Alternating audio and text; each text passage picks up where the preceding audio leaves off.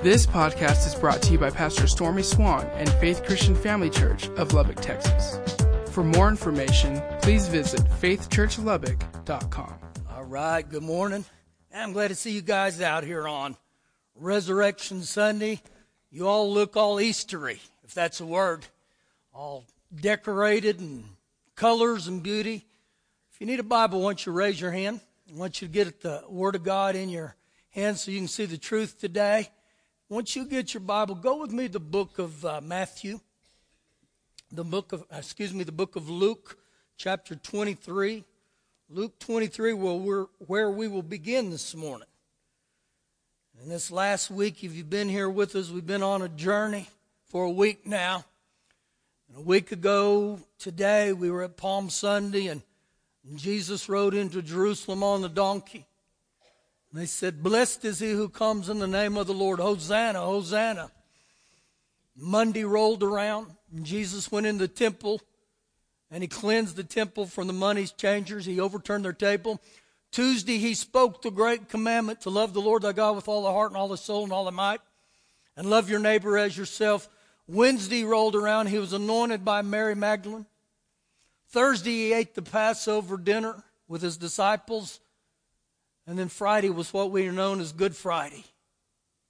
And Jesus was beaten and he was bruised.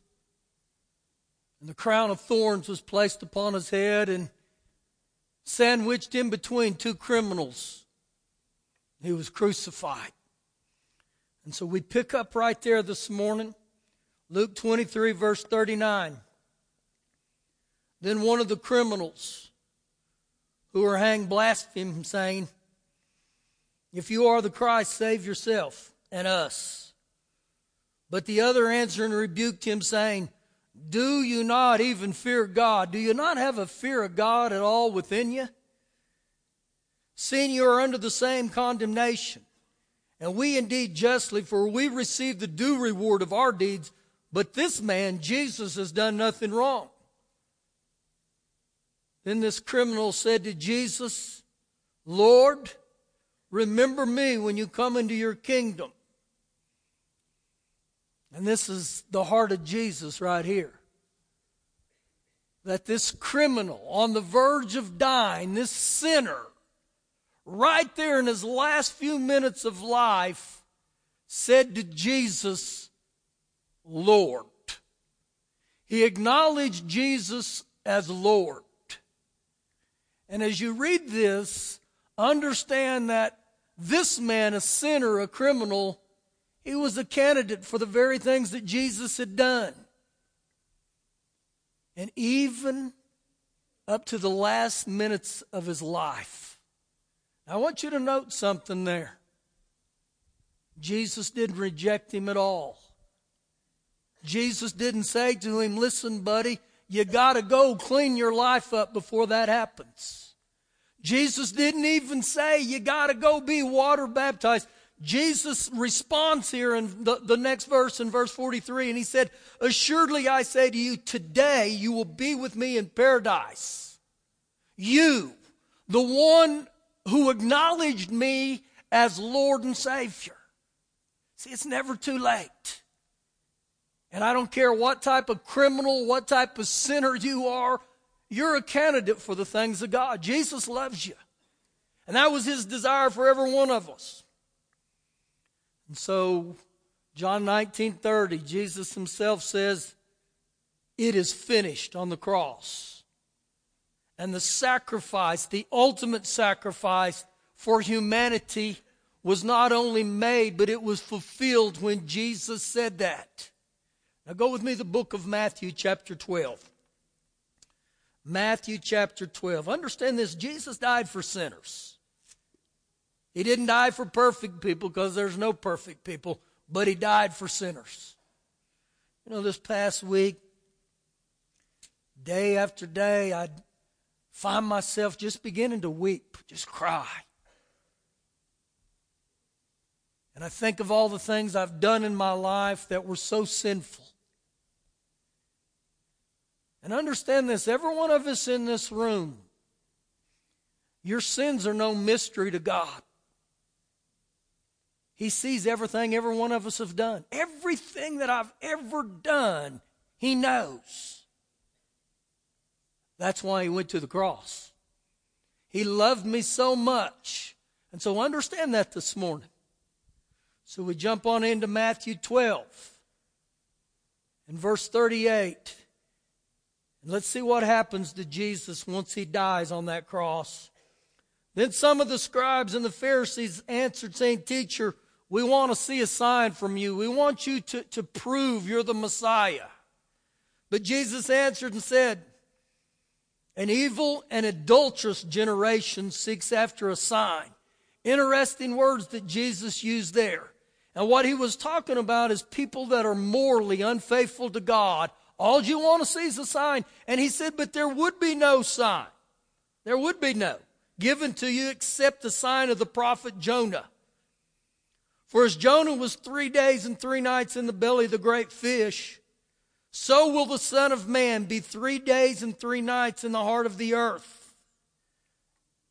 And so when we read this right here, this will give us understanding biblically that when Jesus died on the cross, His next step was He went to the belly of the earth, which was hell, for 3 days. What did Jesus do while He was in hell? Well, if you remember last week there in Genesis 3:15, the very first messianic prophecy of the Old Testament, it was prophesied that Jesus would bruise the devil's head. And so when He journeyed there to hell, I believe this was a fulfillment of that He bruised the devil's head. And I don't know about you, when I get to heaven, there's going to be a bunch of reruns that I want to see. And this is one right here. Now, in my mind, I can imagine what Jesus did. Remember, one of the references of Jesus is He was the Lion of the tribe of Judah. He was a lion. He wasn't weak in any form. And so He bruised the devil's head. And in saying that, it was as if He said, you have no authority over me, to the devil. You have no authority over mankind. Then after that, according to Colossians 2:15, it says that He spoiled principalities and powers. Those are the demons that are in hell. And it said He spoiled them. He made a public display over them, triumphing over them. And so what I see in that is every demon in hell, Jesus said, I'm Lord over you also. And not only that, He paraded them. Think about the Rose Bowl parade. He paraded every demon around hell, and every demon that had a name there, He said, I'm over you. You have no authority anymore. And then in Revelations 1:18, it said He took the keys of death and hell. And so in that sense right there, Jesus said, I've triumphed over death and hell. You have no authority over humanity anymore either. And remember this, that He who has the keys has the authority. So what did Jesus do with those keys? Well, in Matthew 16:19, He said, I give you the keys of the kingdom. And so what happens is when we get born again, it's as if Jesus takes the keys, all the authority that He achieved on the cross and He went to hell, and He pitches them to me and you, and He said, now here, everything that I've overcome, you now have the authority in the name of Jesus. And so once Jesus destroys all of hell like He did, then He rises from the grave. Turn with me to Acts chapter 3. And we keep going on here. Or Acts chapter 1. And then here in just a few minutes, I'm going to go to Acts 10. Acts 1 and then Acts 10. So Jesus goes to hell. He dies on the cross. He goes to hell. He defeats the devil. He defeats every demon. And then we come to Acts chapter 1. Verse 1. The former account I made, O Theophilus, of all that Jesus began both to do and to teach, until the day in which He was taken up, after He, through the Holy Spirit, had given commandments to the apostles whom He had chosen, to whom He, Jesus, also presented himself alive after his suffering or his crucifixion by many infallible, unmistakable, or convincing proofs, being seen by them. And who was the them? Being seen by the apostles during 40 days and speaking of things pertaining to the kingdom of God. So Jesus rises from the grave.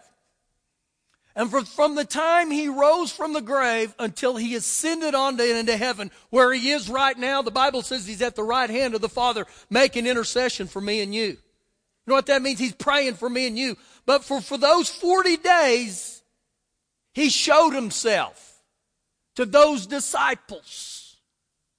Now, not only did those disciples get to do life with him before his crucifixion, now they're getting to do life with him after his resurrection.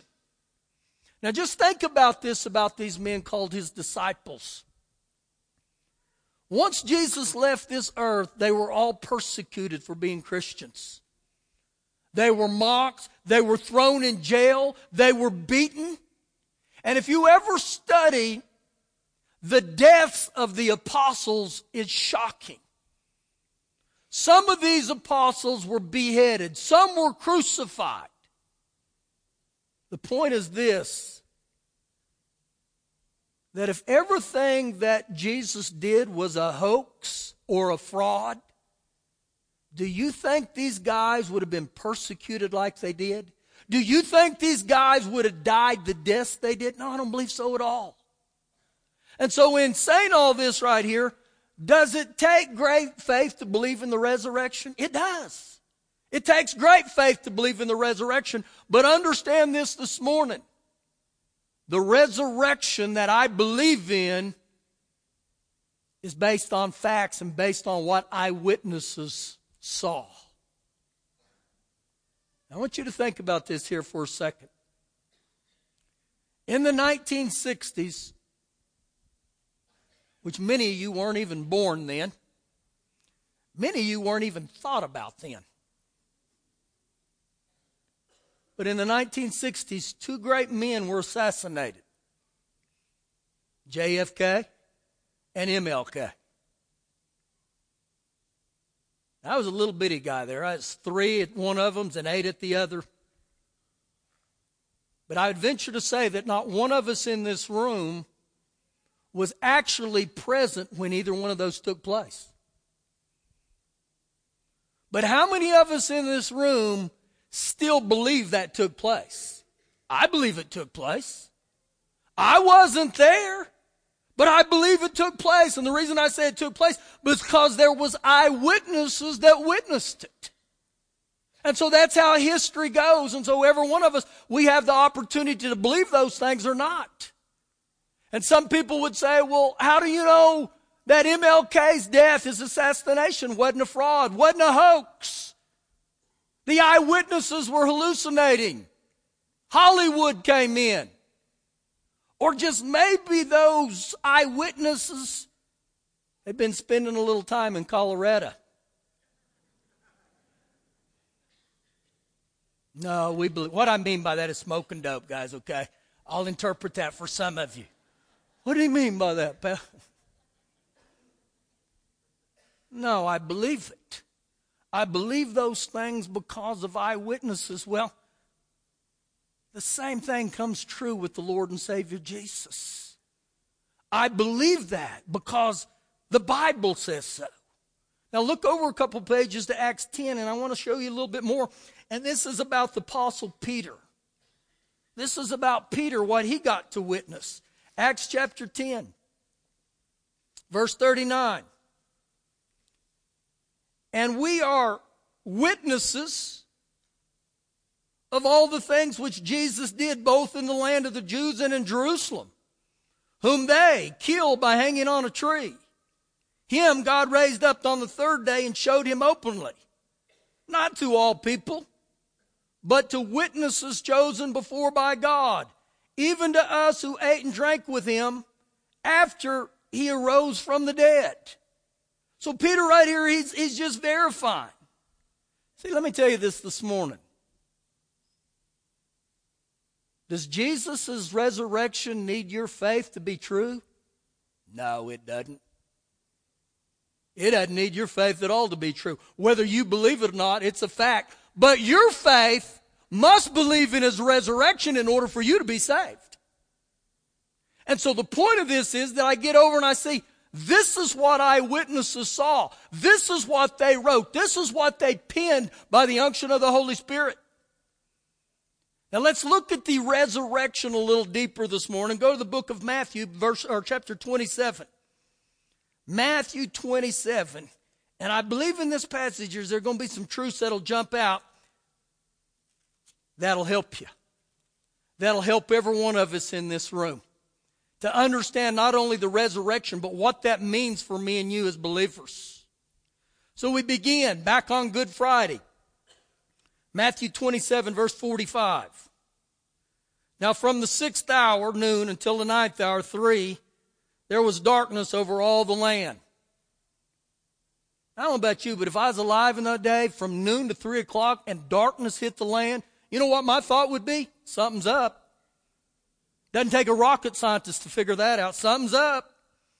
And about the 9th hour, Jesus cried out with a loud voice, saying, my God, why have you forsaken me? And what you must understand at this point, Jesus became the greatest sinner of all time. All the sin of mankind was put upon Him right here at this point. And when He said, my Father, why have you forsaken me? This was the first time in His life that the Father had abandoned Him. You know why? Because of sin. We keep reading. Some of those who stood there, when they heard what He said, this man is calling for Elijah. Immediately one of them ran and took a sponge, filled it with sour wine and put it on a reed and offered to him to drink. Then the rest said, let him alone. Let us see if Elijah will come to save him. And Jesus cried out again with a loud voice, and He yielded up His spirit. In other words, Jesus died physically at this precise moment. Now, if you'll look at the very next verse, verse 51, it says, then.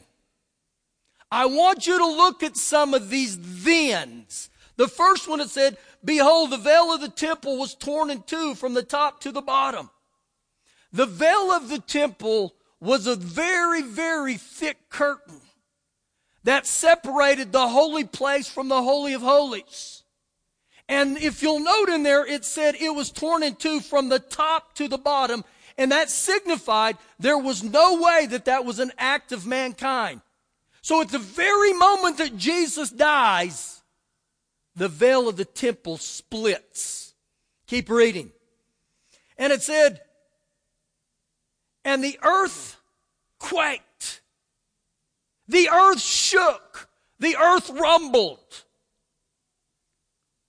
How many of you have ever been in an earthquake? I've been in one time. It was freaky. I mean, this chandelier started moving, and I thought, what in the world have we gotten into? Think about this. The precise moment He dies, the earth shakes. And then it says, and then the rocks begin to split. And we read verse 52, 53, and 54 real fast. And the graves were open, and many bodies of the saints who had fallen asleep were raised. And coming out of the graves after His resurrection, they went to the holy city, and they appeared to many. So when the centurion, this Roman guard, and those who with him, who were guarding Jesus, saw the earthquake and the things that had happened, they feared greatly, saying, truly, this was the Son of God. These were unbelievers. These were Gentiles that said, that was the Son of God. These were men who not only saw Him die and how He died, but they saw the veil split. They saw the earthquake. They saw the rock split. I want you to get something else, and this is where I believe it'll help us this morning. Verse 52 and 53. And the graves were open. Freaky. Think about that. I just think about that. At the very moment He dies, these graves and these tombs open up. Now watch what happens here. Read this because you got to get this part today. And many bodies of the saints who had fallen asleep were raised and coming out of the graves after His resurrection. So on 3 o'clock on Friday, these graves and these tombs begin to open up. But the people that were in these graves and these tombs, they didn't rise up until after Jesus rose up. And if we lived with Christ, then we'll die with Christ and we'll be raised with Christ. And if you'll note in that passage, who did it say was the ones who were raised? It didn't say ever Tom, Dick, and Harry. It said the saints. It only said the saints. So this was being a form of telling me and you as believers, as saints, I don't have to fear death the way it used to be. When death came into this realm called earth, death entered in because of mankind's sin. Do you know in the beginning in the Garden of Eden, it was God's desire that mankind never die? He intended for Adam and Eve to live forever. But because the sin came in, it brought death. And so now you know what he does? God says, I got to put hope back into my people, the saints of God. So what I'm going to do is I'm going to have Jesus die for them. And as they raise up, it's going to symbolize you don't have to die the way you think you have to die. When Jesus rose up from the grave, he rose up as a new race. And you know what his race said? You're going to live forever, eternally. Where? In paradise. Even as a sinner. Now watch what happens in chapter 28, verse 1. And we'll read a few of those verses.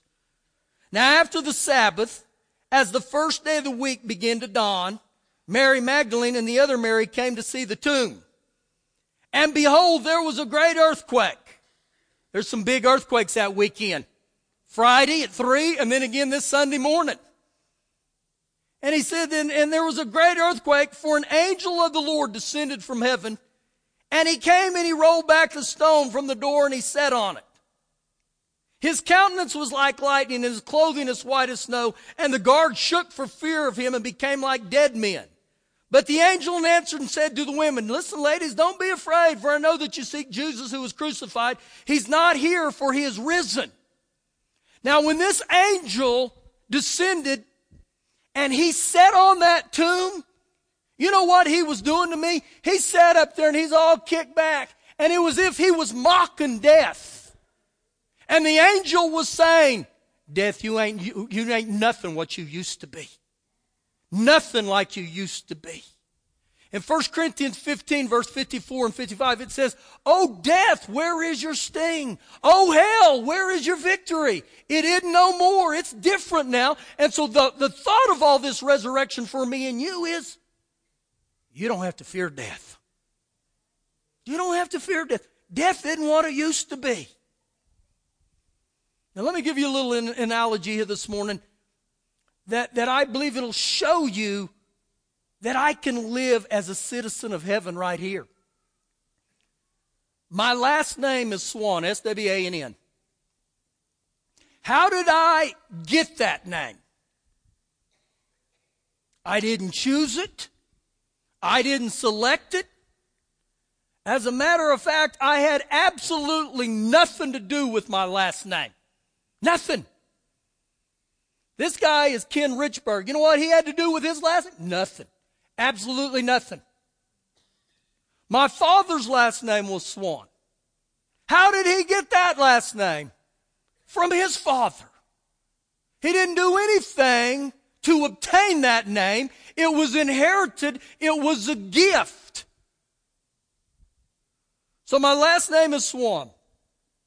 If I act like a swan, I'm a swan. If I don't act like a swan, I'm still a swan.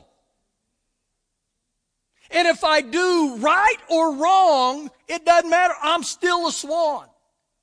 So I inherit that last name not based on my behaviors or what I do, whether good or bad. I inherited that last name just because it was an inheritance. And if I do wrong, I don't lose it. And if I do right, I don't lose it. 2 Corinthians 5:17 says, if any man be in Christ, he is a new creation. Behold, old things have passed away, all things have become new again. So when I inherit the kingdom of God through the Lord and Savior Jesus, I'm now living my life through Him. And if I go to heaven, it's not because of how good or bad it is. It's because I acknowledged Him as my Lord and Savior. Doesn't matter if you've had good behaviors, bad behaviors. Because I've gotten born again and I've given my heart to Him, I'm now part of Him.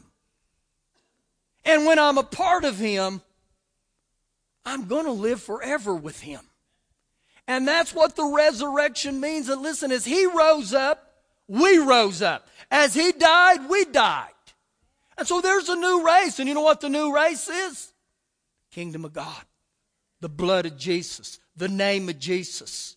And I live my life, and my identity now is not in my behavior, whether it's good or bad. My identity now is I'm in Christ. If I do what's right, I'm in Christ. If I don't always do what's right, I'm in Christ. As long as I keep my heart right and I repent and say, Father God, I'm sorry for the things I've done. But see, too many times we've thought we've got to earn salvation. See, every one of us in this room, we're sinners. We're criminals. We're like the very man on the cross. And I don't know where you're at today,